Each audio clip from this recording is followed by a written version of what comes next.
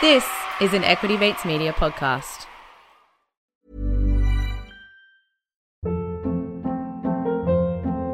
Hold up. What was that? Boring. No flavor. That was as bad as those leftovers you ate all week. Keke Palmer here, and it's time to say hello to something fresh and guilt-free. Hello Fresh. Jazz up dinner with pecan-crusted chicken or garlic butter shrimp scampi. Now that's music to my mouth. Hello Fresh. Let's get this dinner party started. Discover all the delicious possibilities at hellofresh.com. Many of us have those stubborn pounds that seem impossible to lose, no matter how good we eat or how hard we work out. My solution is PlushCare. PlushCare is a leading telehealth provider with doctors who are there for you day and night to partner with you in your weight loss journey. They can prescribe FDA-approved weight loss medications like Wegovy and Zepbound for those who qualify. Plus, they accept most insurance plans. To get started, visit plushcare.com/weightloss. That's plushcare.com/weightloss.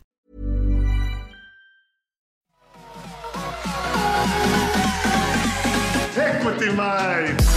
I will say this about investing. Everything you do learn is cumulative. What I learned at 20 is useful.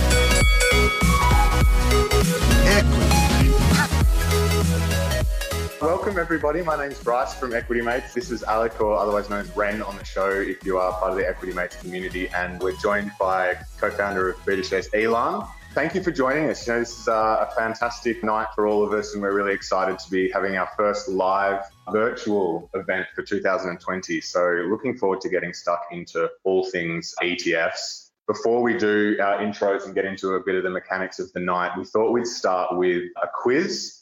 Given that we've got some merch to give away here somewhere, we thought we'd throw it out to you guys. Some Equity Mates shirts. Nice. Sweet. OG. And some BetaShares cups as well. So to answer the quiz, all we need you to do is type the answer into your chat box that you'll be seeing in your screen at the moment. First person to chat through the correct answer will be the lucky winner of our shirts and cups. The question is, how many exchange-traded products are there currently on the ASX? We'll give you a few minutes to think about that. Google it if you want, but remember it is the first person. Best trust, yeah. So the agenda for tonight, as we said, this is going to be a wide-ranging discussion on all things ETFs. We're here with the experts. We've taken in your questions from the last sort of 2 weeks, and we're going to be covering a number of topics, primarily driven by what you've been sending in. We will be having a Q&A session at the end of the evening. So if you do have any questions during the night, then put them in your question box and we'll be answering some of them at the end of the evening as well. So there will be prizes for people who submit questions. So shall we get into the discussion? Well, before we do, we want to be driven by what you guys want to hear about. We've grouped a lot of your questions, and there was an overwhelming majority for building an ETF portfolio. That was a really strong theme that came through. So we want to kick it off with that, but then we want to be directed by you in terms of what we talk about. So the other themes that we talk about, we're going to release a poll in a second, and we want you to vote on what we talk about, because this is really all about answering your questions and helping you build your knowledge. So you should see that poll come live any second now. There are 5 different categories to choose from. Pick whichever one you want to hear us talk about, mainly Elan talk about, and we will be driven by you. Just so you all are aware, we're going to have 3 key discussion points: building an ETF portfolio, and then whatever you guys vote for, and then we'll open it up for a more general Q&A at the end. So hopefully through the night, whatever questions you have, what you really want to hear answered, what you want to learn about, you get a chance to hear us discuss it. Nice. So you should see the 5 themes in front of you now.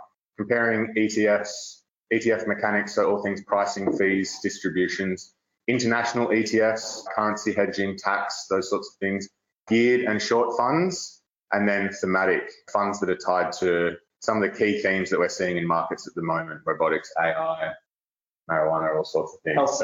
Healthcare. Nice. So we'll close the poll now, and it looks like we have comparing ETFs and just coming in international ETFs, which is good because Alec is really not keen on talking about ETF mechanics. Now, before we do get stuck into the first topic of the night, which is building an ETF portfolio, for those of you who have joined us for the first time, We are the Equity Mates Investing Podcast. We aim to make markets accessible to the everyday investor. So please do join us on the show. And as I said at the start of the night, we have Elan here. He's co-founder of BetaShares. So Elan, do you just want to give a quick intro? Sure, yeah. My name is Elan. It's always a pleasure to be with you guys, doing great work for the investment community. I really appreciate making sure that people are understanding investing, which is really what we're all about. So as mentioned, I did co-found BetaShares. We're one of Australia's largest ETF issuers. We have around 65 ETFs now on the market. We started about 10 years ago. Been a great journey. So yeah, 65, which all are traded on the ASX. So all of our funds you can buy and sell like any share. We're managing about $12.5 billion in assets. So yeah, we're excited to be here. Love getting these types of things going and asking these types of questions. And yeah, we feel that we've got a lot to share. So I'm looking forward to it. So if you do have a question for Elan, put it into your comments section and we'll get to that later on in the night. He's here for you tonight. So please take the opportunity to ask him anything that you would like. Doesn't have to be ETF related, but he might not answer it. That's right. He's a big shoe fan. That's right. Loves sneakers. So anyway, Ren, do you want to kick it off? Yeah. All right. So we know there's a lot of different experience levels on this webinar tonight. So we thought we would give Elan a softball to kick it off. Yeah. So we're going to start by talking about building an ETF portfolio. But I'm going to go back to Basics 101. What is an ETF? Yeah, so an ETF, I like to sort of answer that question by talking about what it stands for. So ETF stands for Exchange Traded Fund. So Exchange Traded, the first part, that means it is exchange traded. You buy and sell it like a share.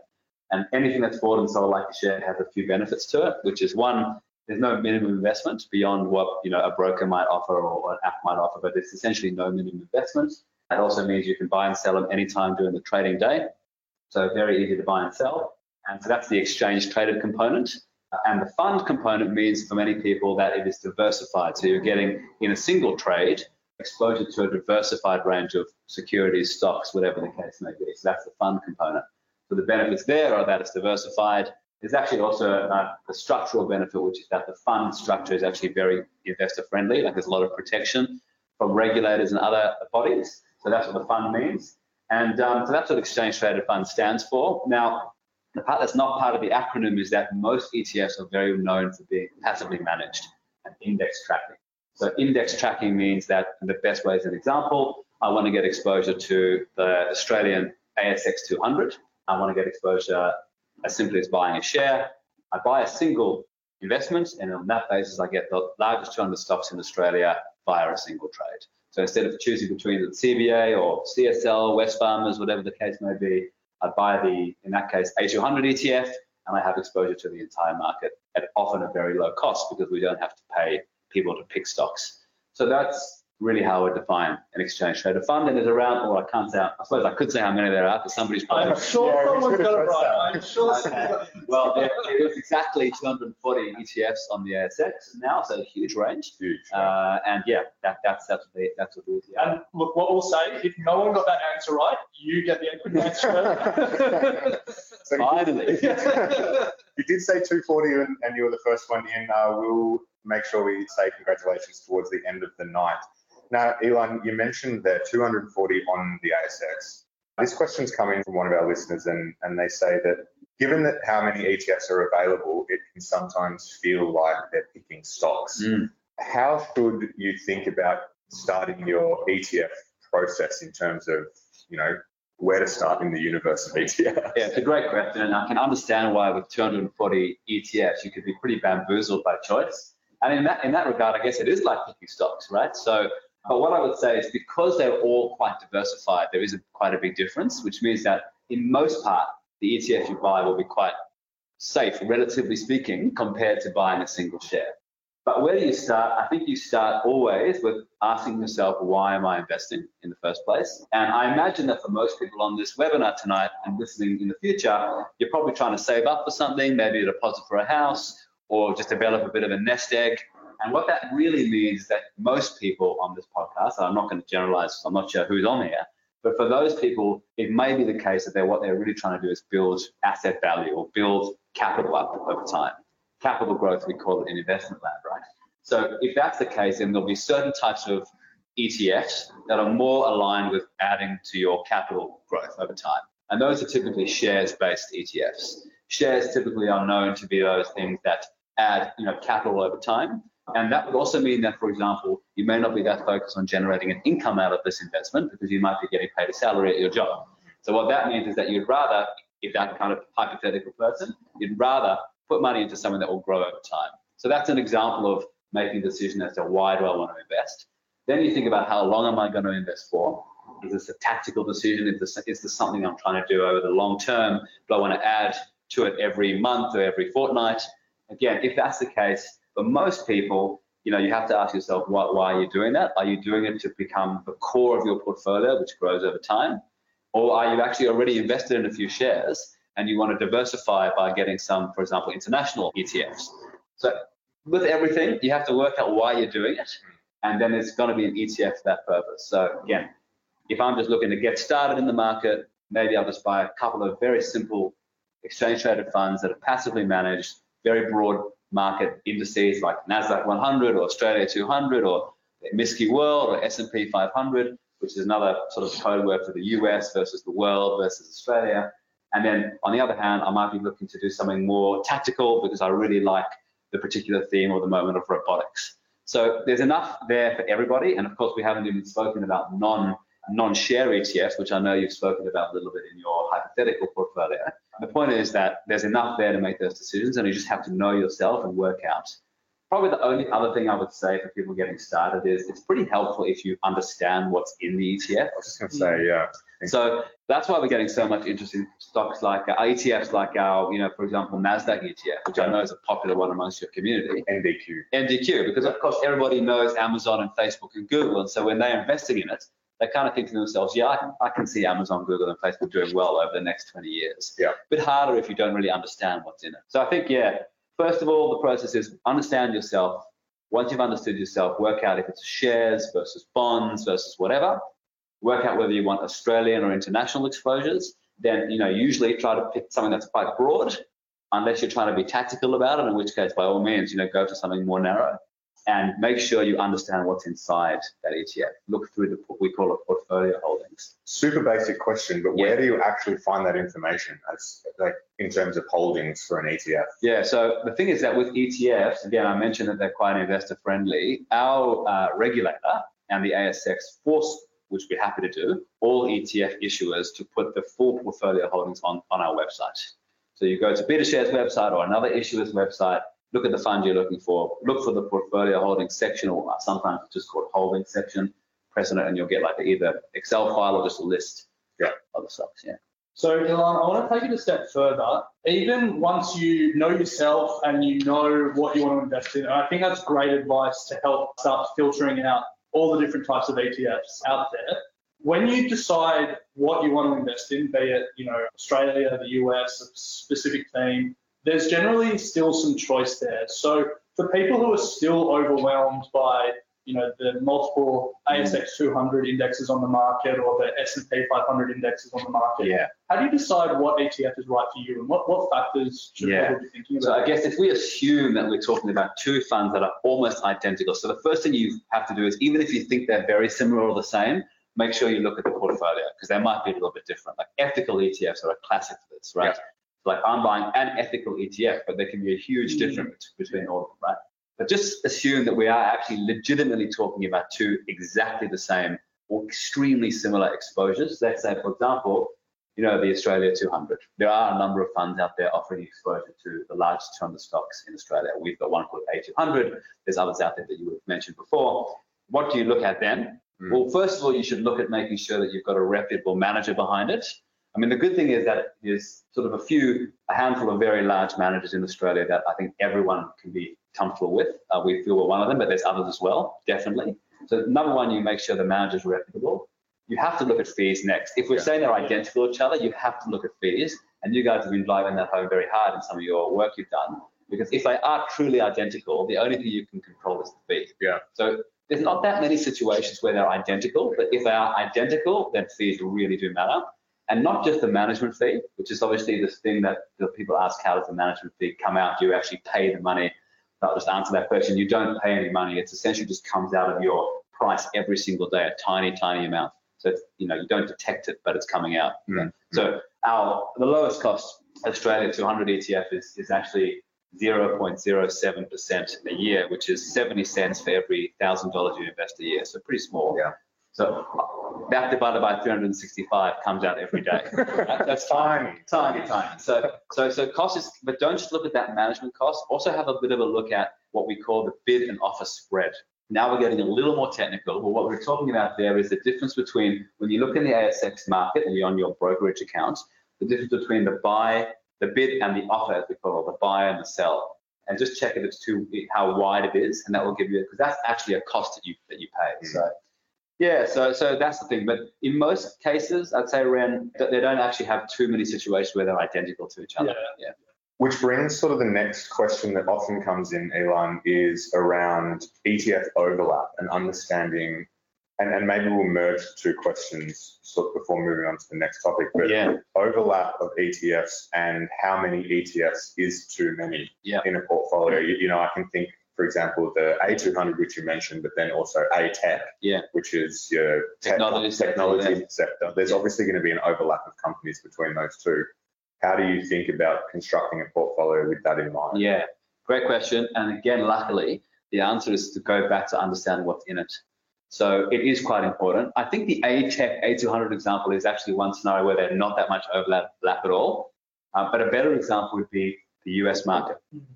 There's been a lot of talk about, and we're recording this on the 11th of August 2020, just to put a date stamp to it.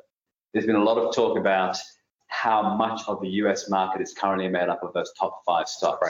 It's massive, right? Apple, I'm probably getting it wrong, but it's Apple, Amazon, Google, Alphabet, whatever, Microsoft, and Facebook, right? So those 5 stocks now make up a bigger proportion of the US market than ever before. So talking about overlap, buying, for example, today an S&P 500 ETF and the NASDAQ ETF, if you did that thing and you downloaded all the holdings and you added it up, you'd see you're very heavily exposed to those 5 stocks. You'd be essentially doubling up.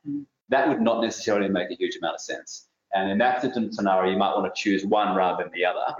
Like, for example, if you want to have a more technology-oriented exposure, then you choose the NASDAQ. If you just want the full US market with a whole lot of tech that goes with it, then you choose the S&P 500 ETF.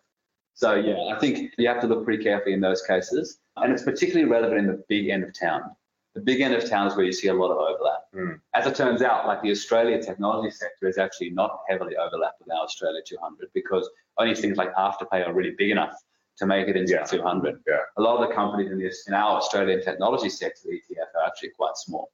So there's the scenario where you actually can validly buy both and get exposure to the Australian market plus some technology to go with it. But to answer your second question, Bryce, which is around how many is too many, I think it's a great question. Look, I think for most people, just a few low-cost, simple ETFs is actually enough. Particularly if what you're trying to do is building up like a really strong, low-cost foundation. So if that's your starting point, if you think about it, for somebody who's got 15, 20 years of investment ahead of them before they have to take the money out, they're probably happy to go just essentially almost all share ETFs. I mean, this is not financial advice, and I should say that. Like, everything I say is absolutely not financial advice. Because I'm going to have my lawyer come through. Our lawyer too, Exactly. But for most people, if you just, for example, were to focus on Australian shares, US shares, and global shares and emerging markets, that's 4 at best, you've probably got a pretty strong foundation. So that says that if that's what you're trying to do to get started, over-egging it is actually probably not that helpful. However, once you've actually got a core of shares in your portfolio, or once you've got a core of those ETFs, I think it's reasonable to add what we call satellites to your investment, which are tactical decisions around, hey, I've actually got a really strong view on the Australian technology sector, to use ATech, or the cybersecurity sector, to use Hack as an example, right? So yeah, I really like the cybersecurity sector. I can see that what I've got on my core really doesn't speak to that at all, because the cybersecurity sector is quite specific. I really believe it's a foundation of investing, of technology, because you can't have technology without cybersecurity anymore. Then maybe then as a satellite, I'd add 1 or 2 tactical things like that. So So I think the key is really understanding what's in the ETFs before making those sorts of decisions. You can find yourself trying to be too cute in some instances. Totally. So I think that leads nicely onto the next section that we want to talk about, the winner of the poll, which was comparing ETFs. And we touched on this before, but I'm interested to not talk about management fees because we talked about them a fair bit before. So other than management fees, what are some of the key factors you would consider when comparing different ETFs? So I spoke about management fees, and I also spoke about just making sure that you've got a strong manager behind the ETF. And I also said that most of Australian ETF managers are quite strong. Not all, but most of them are quite strong, particularly the top three. Bryce tried to launch an ETF and it didn't work. It's not reliable. It's coming. Yeah, exactly. And look, what I'll just say as well, because again, obviously, I've been doing this for 10 years and I also know what questions are asked. Just on that topic of a strong manager, interestingly enough, even though it would be annoying, if a manager that you invested in was to go under, it actually doesn't really mean that you lose any money. Because I mentioned that the fund structure is quite investor friendly, and that is that the assets of the ETF are not held by BetaShares or Vanguard or BlackRock. They're owned by a third party custodian whose whole job it is to protect those assets, to ring fence it from ourselves.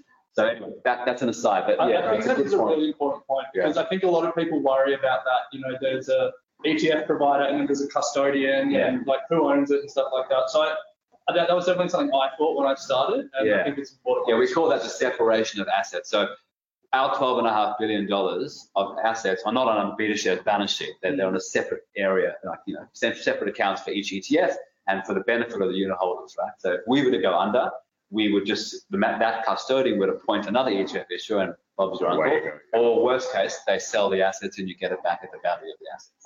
Anyway, so that's the issue of this. And look, I will apologise for all the drilling. Hopefully you can't hear it. But there's drilling going on because we're in the Sydney CBD where nobody's in the offices anymore. So people like us, and they're using the opportunity to upgrade every floor. So anyway, sorry about that. You're getting a bit annoyed by it. Yeah, so the issuer is one, fees is the other. I mentioned the bid and the ask spread. Looking at the difference between the bid and the offer and comparing that to what we call the fair value, there's actually a concept called INAV. So that the INAV is the indicative net asset value, or essentially the true value of the underlying exposures. And that can be seen in some cases on our website or on the ASX. So just seeing what the difference is between the price that it's being offered at in the market and that is a helpful component because that is another cost. But look, I mean, apart from that, as long as you understand it, what's in it, that's probably all there is to it. So just to recap for everyone, so there was really four key things to look for. Number one is, are they actually the same? Look under the hood, look on the website, understand how the ETFs are actually built. Number two is the issuer. Are they reputable? Are they trustworthy? Are they properly regulated? Number three was management fee. And number four was bid-ask spread. And if you get through all four and you can't find any differences, you might be comparing the same product. Yeah. We're speaking of, looking at the bid-ask spread and finding that value there.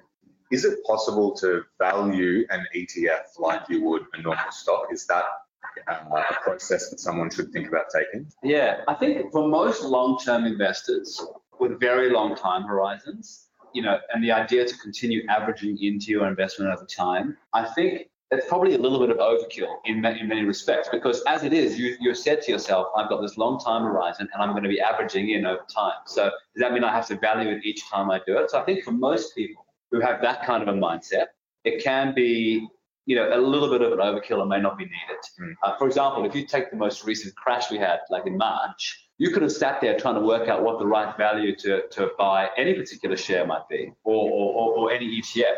But the point is, if you bought it at any time during that period, you would have done so well given the huge rise we've had. So getting too cute about that for most investors is a step too far. Yeah. But for those who usually look at those types of things and they're used to that kind of fundamental, we call it fundamental analysis, and they look at things like price to equity and ratios like that, which is essentially, how much what's the price of your stock versus, how much you've actually got in terms of your earnings, price to earnings ratios and price to book ratios.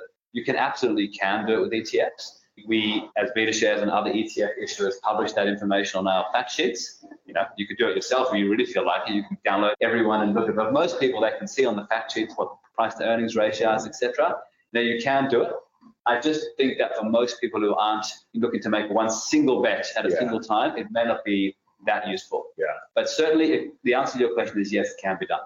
can be done. I think another way that people might think about valuing ETFs that I'd be interested in you expanding on is some other funds are structured so the value that you buy it at is different to the net asset value, Right. and there can be a divergence. And for people who are familiar with them, listed investment companies is one.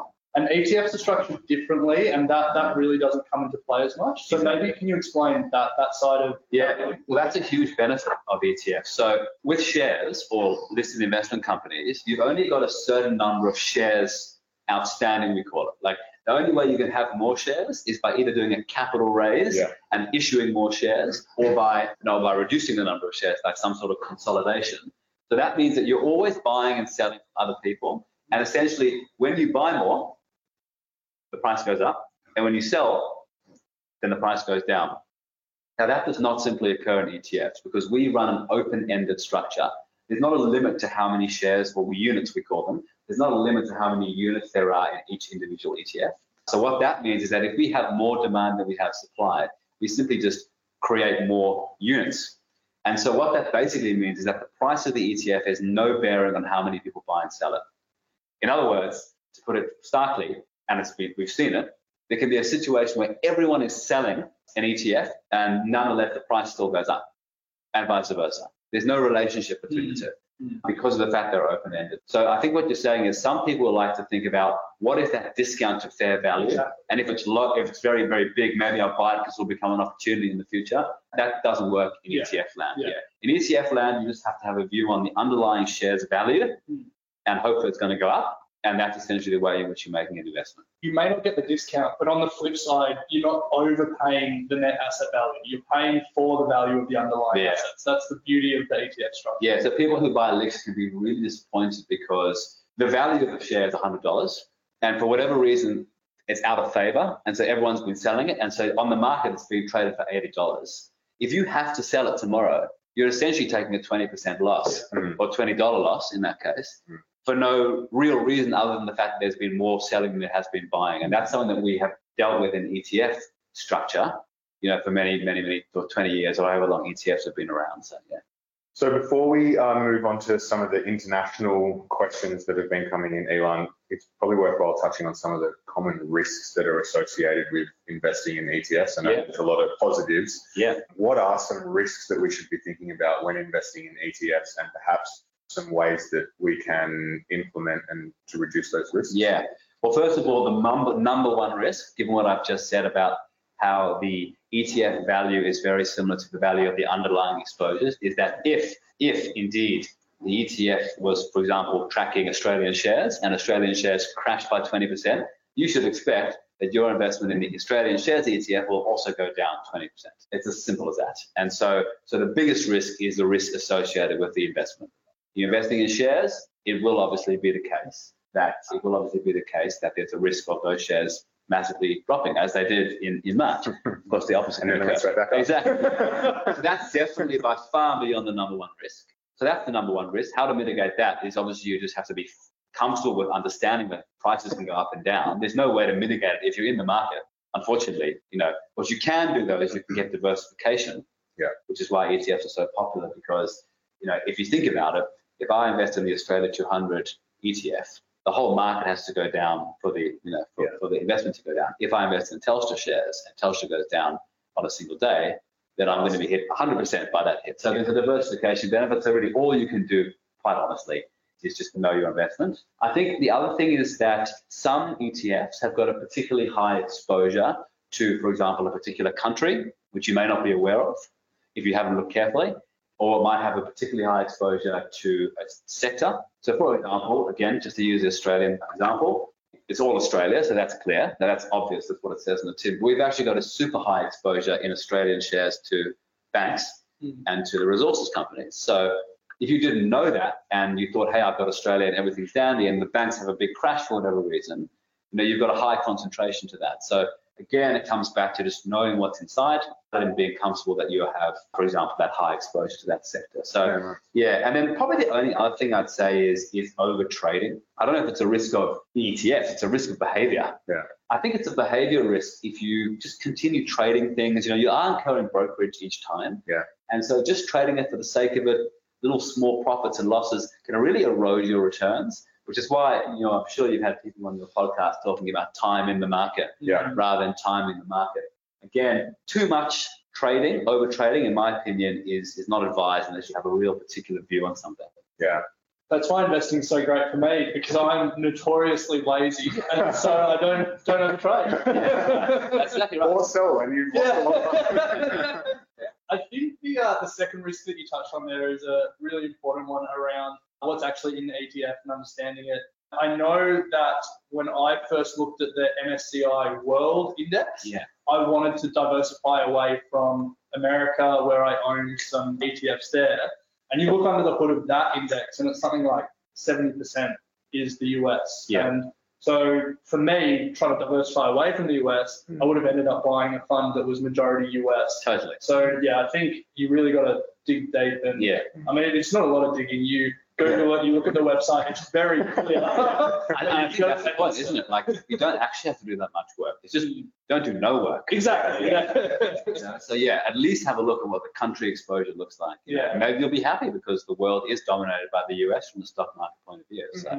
So guys, just before we move on to the final topic of the night and then into our live Q&A, just a reminder, you still can ask questions. Obviously, Elon is here for all things ETFs. If you're after hair product knowledge, ask Ren, he's your man. And we do have a winner for the quiz that we can see on the screen now, which we'll answer right after this final topic. So Ren, you want to kick off into international ETFs? Yeah, sure. So international ETFs is front of mind for a lot of people, and I think one of the best things about the number of ETFs on the Australian market is how easily people can access foreign markets now. It's much easier than trying to find a broker that will charge you an arm and a leg to buy overseas shares directly.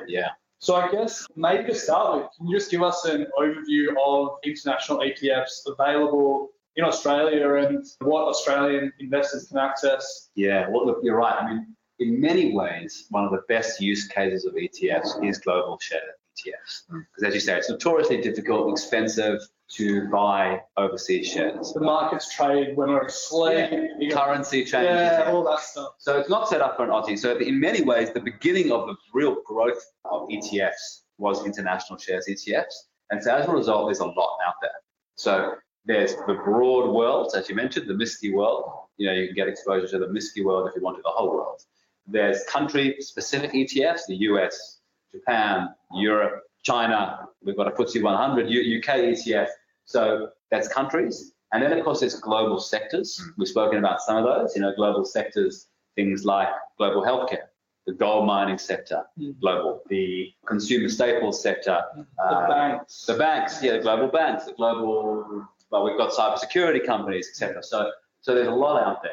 And some of them, by the way, are currency hedged and some of them aren't, which we'll probably get to. But look, the other one as well, just that is very, very relevant for Australian investors, and I'd be remiss not to talk about it, is the technology. Because notwithstanding how well we are growing our technology sector, we've had great experience with Afterpay and Appen and Xero, and they call them all these guys. Every time Bryce hears the word Afterpay, he has to celebrate. You traded that well, didn't you? So they've been good, but at the end of the day, for an Australian investor, it's a very small part of the market. And so you're really not, if you were to only look at local investing, Australian shares investing, you would actually not get really a truly strong technology exposure. And I know for many people, technology is such an important part of their life and the future. And so I think one thing we've just seen huge interest in the beta shares is the growth of technology sector ETFs.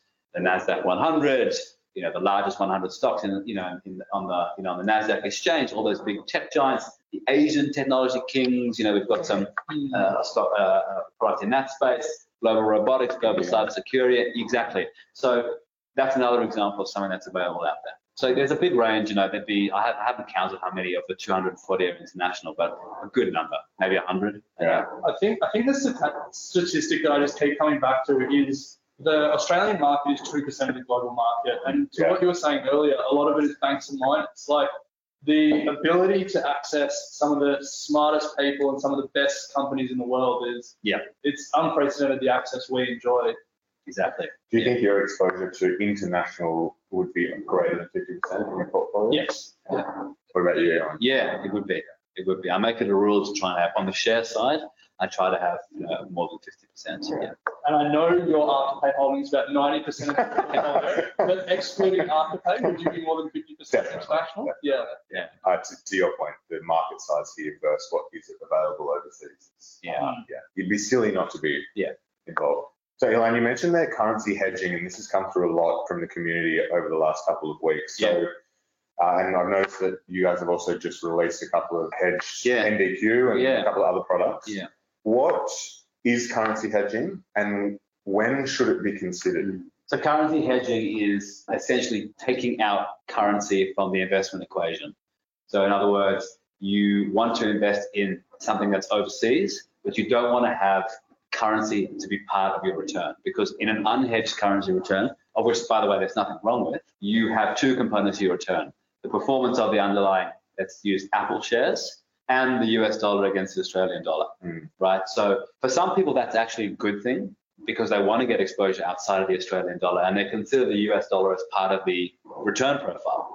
But for other people who have a very strong view that, hey, I just want to invest in the NASDAQ, but I want to make sure the NASDAQ my return doesn't get affected by currency movements, that's where hedging comes in. So it's very much a personal choice. Again, some people play a tactical view on this, where they say, look, I remember there was a time not that long ago where the Australian dollar was, and the US dollar exchange rate was in the sort of 50s or 60s. Yeah. And so then at that point, people thought, well, hang on a second, like I'm more well and good to take currency exposure, but it feels like, the US dollar is going to rise again, or the Australian dollar is going to rise, or whatever the case may be.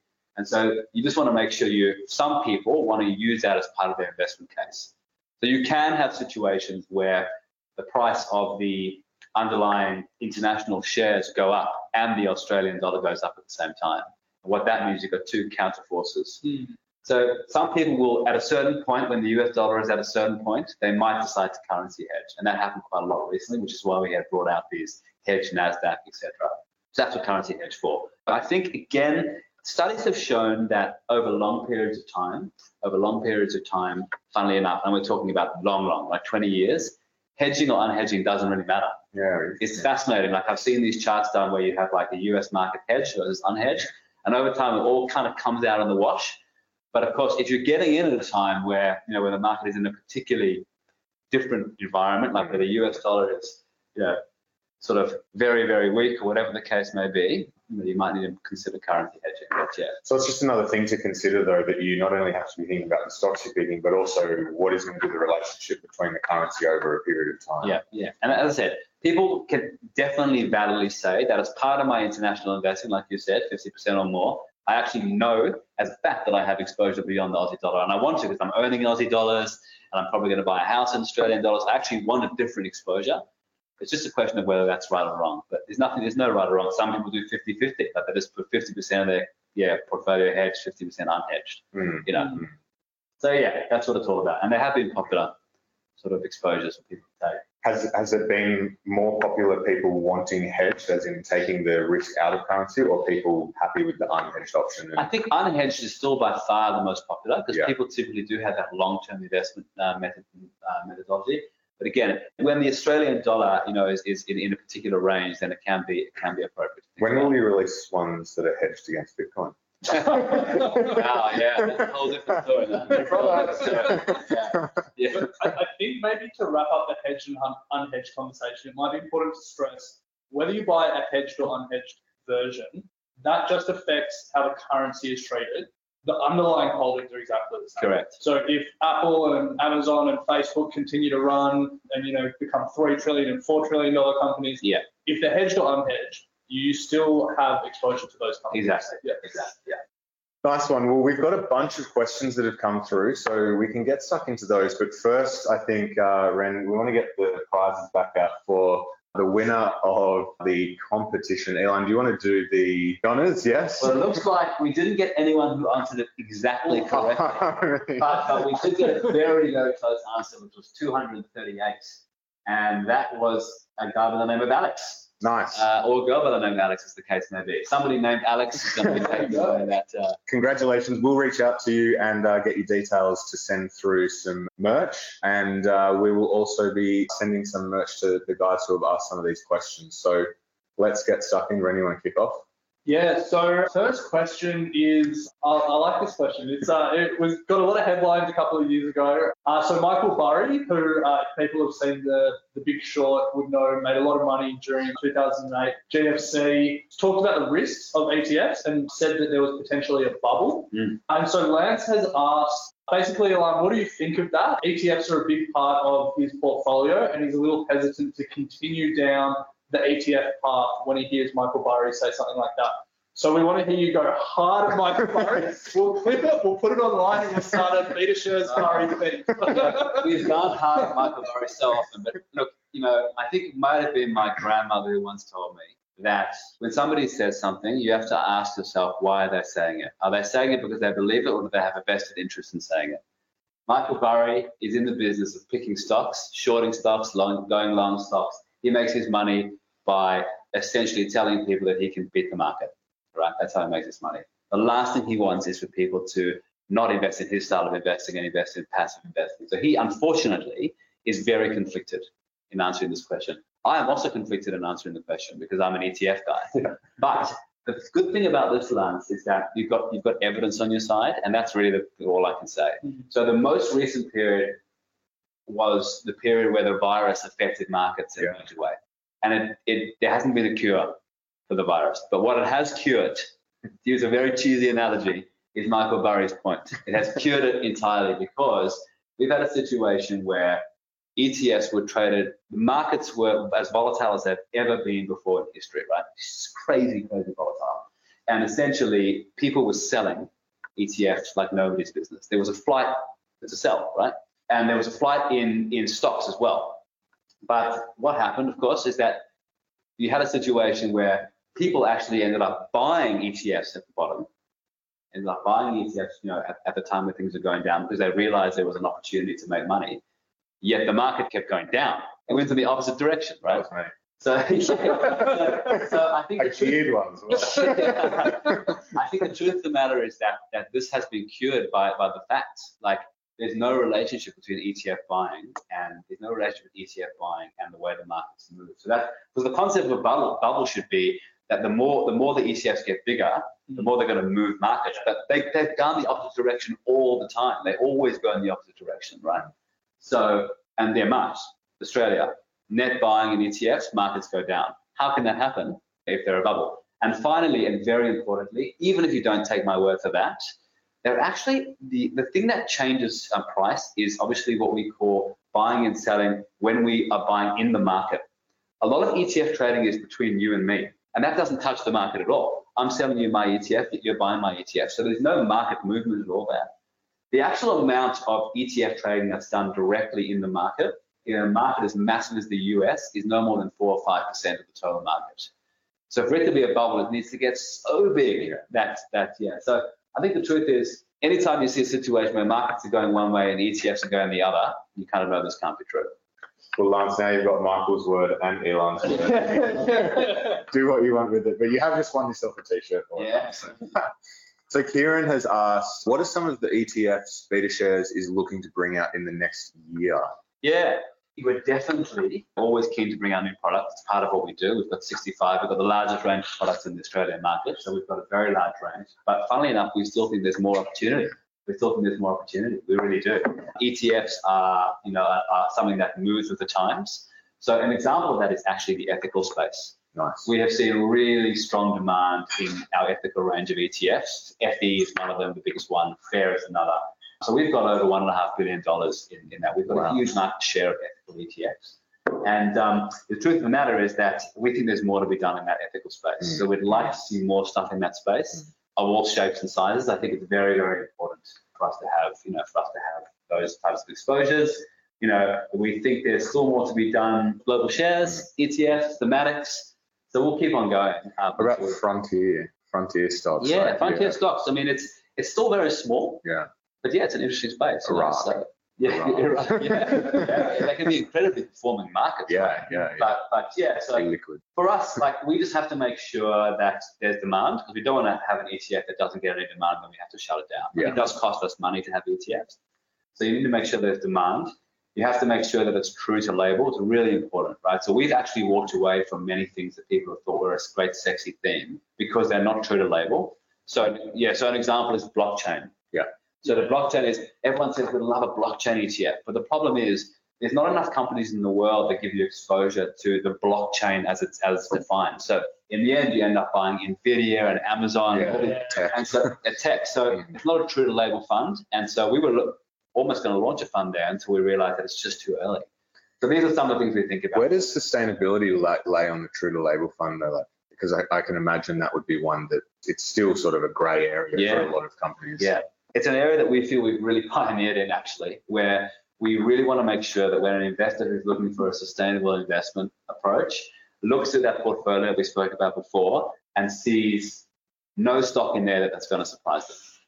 And unfortunately, there are a lot of ethical ETFs out there that are not like that. They just call it ethical ETFs. There was one launch, I won't name names, there was one launch very recently, and it literally looks almost identical to the ASX 200, owns BHP and Rio and stocks like that. And I think for most people, when they think about ethical, climate-oriented investing, they don't want to have mining in there. So what we did when we launched our two funds in the ethical space to begin with is we decided to be really true to label, get rid of a whole lot of things, even though the experience for an investor would be quite different to investing in the underlying market. So that's a long answer to Kieran's question. What about keep an eye out and obviously subscribe, and you'll be able to see what we launch next. Interviewed you on the podcast a little while ago, and you told us you ran a competition for people to come up with ETF ideas, and you told us that the winner recommended an ETF of exchanges around the world, which I thought was a great idea. Is that in the pipeline? Well, look at it. I mean, there's not that many exchanges because you basically have to buy the stocks of exchanges. So ASX, for example, is an exchange, is a stock. So there's not that many, but it's a great idea. And that person won it's a grant, like it's a study grant. And if you're a university student, if anyone's out there, they should absolutely apply. Go to our website and apply. You get a reasonable amount of money. I think it was $5,000 for the winner.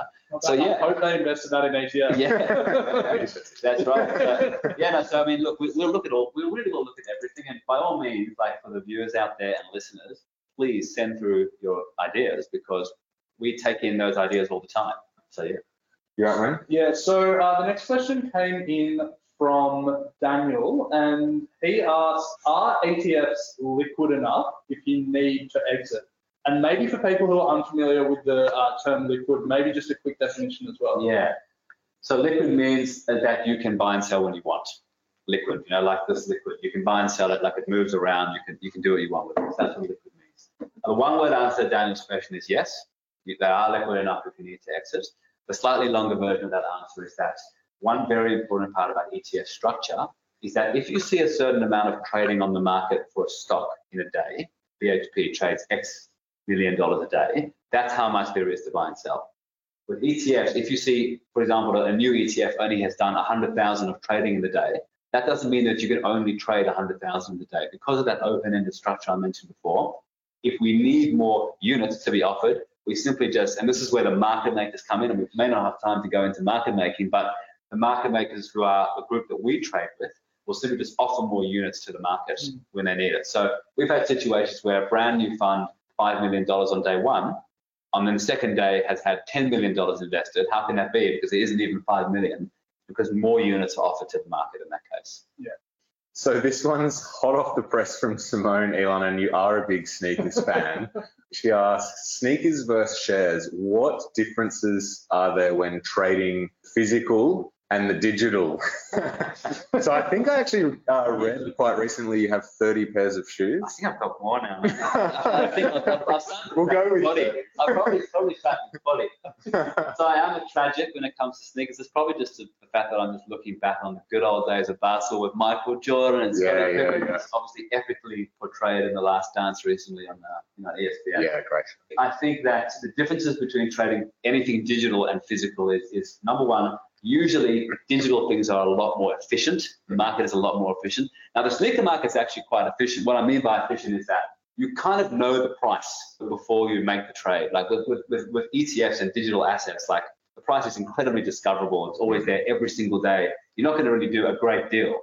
With sneakers, the fact is you can still do a good deal. There is information asymmetry out there where you kind of there's a lot of really smart sneaker guys, but still some people sell a sneaker that I see that's just way too cheap, and I'll jump on it. not because I want to resell it, if I could, but because I like it. So I think that's probably the difference. So yeah, it's also obviously a lot more personal in a way. Yeah. I mean, although there are now opportunities to use exchanges to trade sneakers. What's the biggest one? Don't look at me. Yeah, StockX. StockX. Yeah. So the other thing about that is that the physical goods, they can have little issues with it. Yeah. In ETF, you don't have to say, look, is it shiny or not? Yeah. So, and then in terms of the sort of question as to what are my recent best pickups, that's really for the sneakerheads, my recent best pickups. But what are my recent best pickups? Look, I've had a lot in recent times. Just, I think maybe COVID's like kept me underground too much. What can I say? I'm an Air Jordan guy. Definitely an Air Jordan guy, particularly the Series 1 Air Jordan. I think this is an awesome shoe. I've been really strong in buying what I know as the Off-White Jordan collaboration. Okay. I've bought a lot of them, sort of nerdy, but yeah, those are some really great sneakers that I bought, and I can go on for a time. Maybe we'll do another podcast. Yeah, let's do a full webinar on sneakers. So we've probably got time for a couple more before we close out. So just to shout out to those that have asked questions, you will be receiving merch. So thank you very much for sending those in so far. So the next question comes in from Scott. And Scott has asked, if an ETF tracks the ASX 50 and I invest $50 in it, is it $1 in each of those 50 companies? So it's a great basic question, and I'm glad with that. So no, it depends. The answer just depends. But if we use the ASX 50, each index uses a different approach to how it weights what proportion of each stock is in that particular index. And as it happens, the ASX 50 uses what's known as a market cap weighting. So it takes the 50 largest stocks in Australia by market cap. The largest market cap of the whole market was, the Commonwealth Bank, or CSL, I think it is today. And this is obviously all hypothetical numbers. And as it turned out, that of the total 50, CSL represented 10% of that. Then when you actually put $50 in, you're putting $5, not $1. It's 10% of your 50. So it's weighted according to market cap in the case of the ASX 50. You have to look, because there are different ETFs with different types of weighting. We call it weighting methodologies, but the vast majority are still market cap weighted. Yeah. So which is actually a good thing, because what it really means in most cases is that the winners run, and you're ultimately owning more of the winners, and the smaller guys that are losing, you own less of. So let's touch on that, Elon. So Chris has asked, how does rebalancing happen with ETFs? And you think about, what was it, 25% of the S&P 500 is now the top mag or whatever. Stocks, yeah. And so you can imagine the remaining 494 stocks or whatever don't contribute much. But how does rebalancing happen within ETFs? Do you do it quarterly? So again, it depends on which ETF what index you're tracking. And so each index has got their own, if you think about it, the index provider is the person giving us the instructions. Yes. So the S&P ASX 200 or the S&P 500, they will say, we've got a situation where in our index, rebalancing, actually looking at those, in that case, 500 stocks, picking the largest 500, doing it by market cap every quarter. And if that's the case for that particular index, the ETF will simply do the same thing. So literally on every quarter, like in that example, we will buy and sell the underlying securities to make sure that we're meeting the index weights that the index provider has provided to us. So that is actually the true trading that the ETF manager does. So I think final question, given we've hit about an hour, so thanks for everyone for joining tonight. And final question comes in from Neil. It touches on the core and satellite investing philosophy, Elon. Where do thematic ETFs sit with a core satellite investment approach? And should you dollar cost average into them as regularly as standard market tracking ETFs? Yeah, cool. So thematic ETFs, for those of you that don't know what they are ETFs which try to track a particular theme. I've mentioned quite a few tonight already. Yeah. Cybersecurity, robotics, and artificial intelligence. There's a number of them, right, that we have and other people have. The thing about thematic ETFs, what defines them is that they do not have a constraint on which country they invest in, and they also don't have a constraint on which sector they invest in. So, for example, a cybersecurity company might be characterized as an IT company, but it could also be, for example, categorized as a consumer company. But we'd buy it in a thematic ETF because you're trying to get exposure to the theme, basically. So that's the thing. Now, thematic ETFs will typically be a lot more concentrated to a theme. just by definition. They'll also often have a very significant weighting to a particular sector. So to that end, they would have a higher level of risk in that way. So for most people, unless you really feel very strongly about the future of, I keep on using the cybersecurity example, for most people, they would be treated as a satellite investment. Now, some thematic ETFs can be quite rounded and quite wholesome, but in many cases, they should be treated as satellite, I think. And as to whether you should dollar cost average into them as regularly as standard market tracking ETFs, I don't think there's any reason why you would take a different approach to that, because dollar cost averaging has nothing to do with the size of the ETF or what you're investing in. It may be the case that people are more have got more particular conviction around thematic ETFs, so maybe they just want to buy at that time. But I don't feel there's any reason why you can't dollar cost average into thematic ETFs. But it probably wouldn't be advisable for most people to have a core of your portfolio which is all thematic ETFs, unless you buy so many of them that it ends up becoming a core in the first place. Yeah, but they're a great, exciting part of the ETF industry, and they've really grown very, very, very well. Yeah, I imagine a lot of people are buying biomedical thematic ETFs right about now. Yeah, the drug, our drug is GRUG, the healthcare ETF. I mean, people want to get exposure to Johnson & Johnson and Gilead Sciences and all these guys. So. I mean, given we haven't spoken about COVID, I know you want to wrap it up, but I like to. If people were thinking about, rather than trying to pick a winner in the race for a vaccine and all of that stuff, do thematic ETFs make sense to just say healthcare will benefit from this moment, or are there things that people should be thinking about before just making the COVID bet on a product like drug? Yeah, no, I think it's much easier to take a view on a sector doing well than picking the stock. It's like it really is close to gambling when you're trying to pick particularly a biotech stock. Especially when you're talking about who's going to come up with a vaccine first. Yeah. Who's to say it's not going to be Johnson & Johnson, right? One of the biggest companies in the world, GlaxoSmithKline, or who's to say it's going to be a small business? So I think that, if you have a view that the healthcare sector will generally benefit, because not only COVID's happening, but then the post-COVID environment is going to be, people are going to be crazy about their health. The world's changed.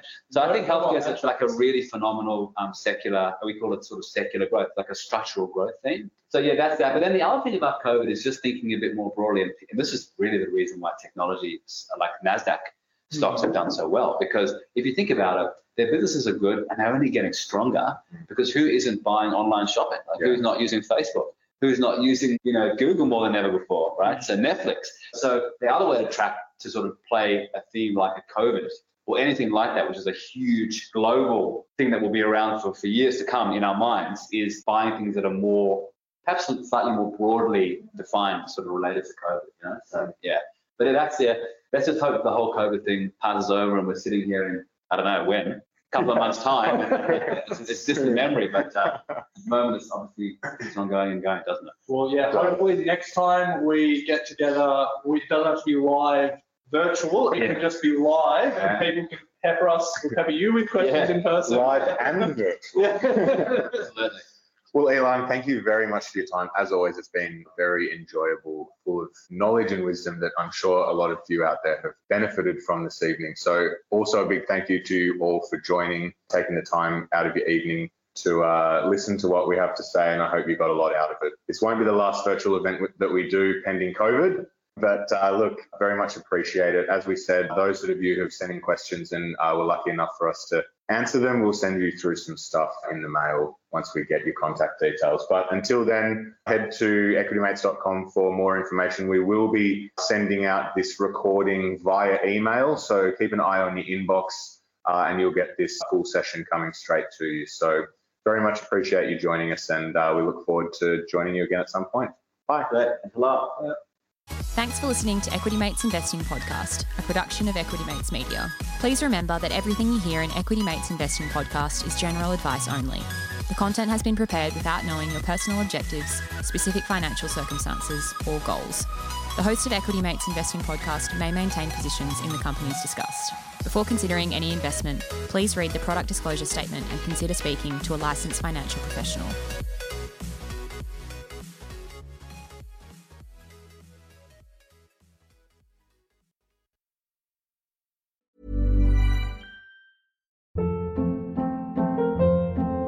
Hold up. What was that? Boring. No flavor. That was as bad as those leftovers you ate all week. Keke Palmer here, and it's time to say hello to something fresh and guilt-free. HelloFresh. Jazz up dinner with pecan-crusted chicken or garlic butter shrimp scampi. Now that's music to my mouth. HelloFresh. Let's get this dinner party started. Discover all the delicious possibilities at HelloFresh.com.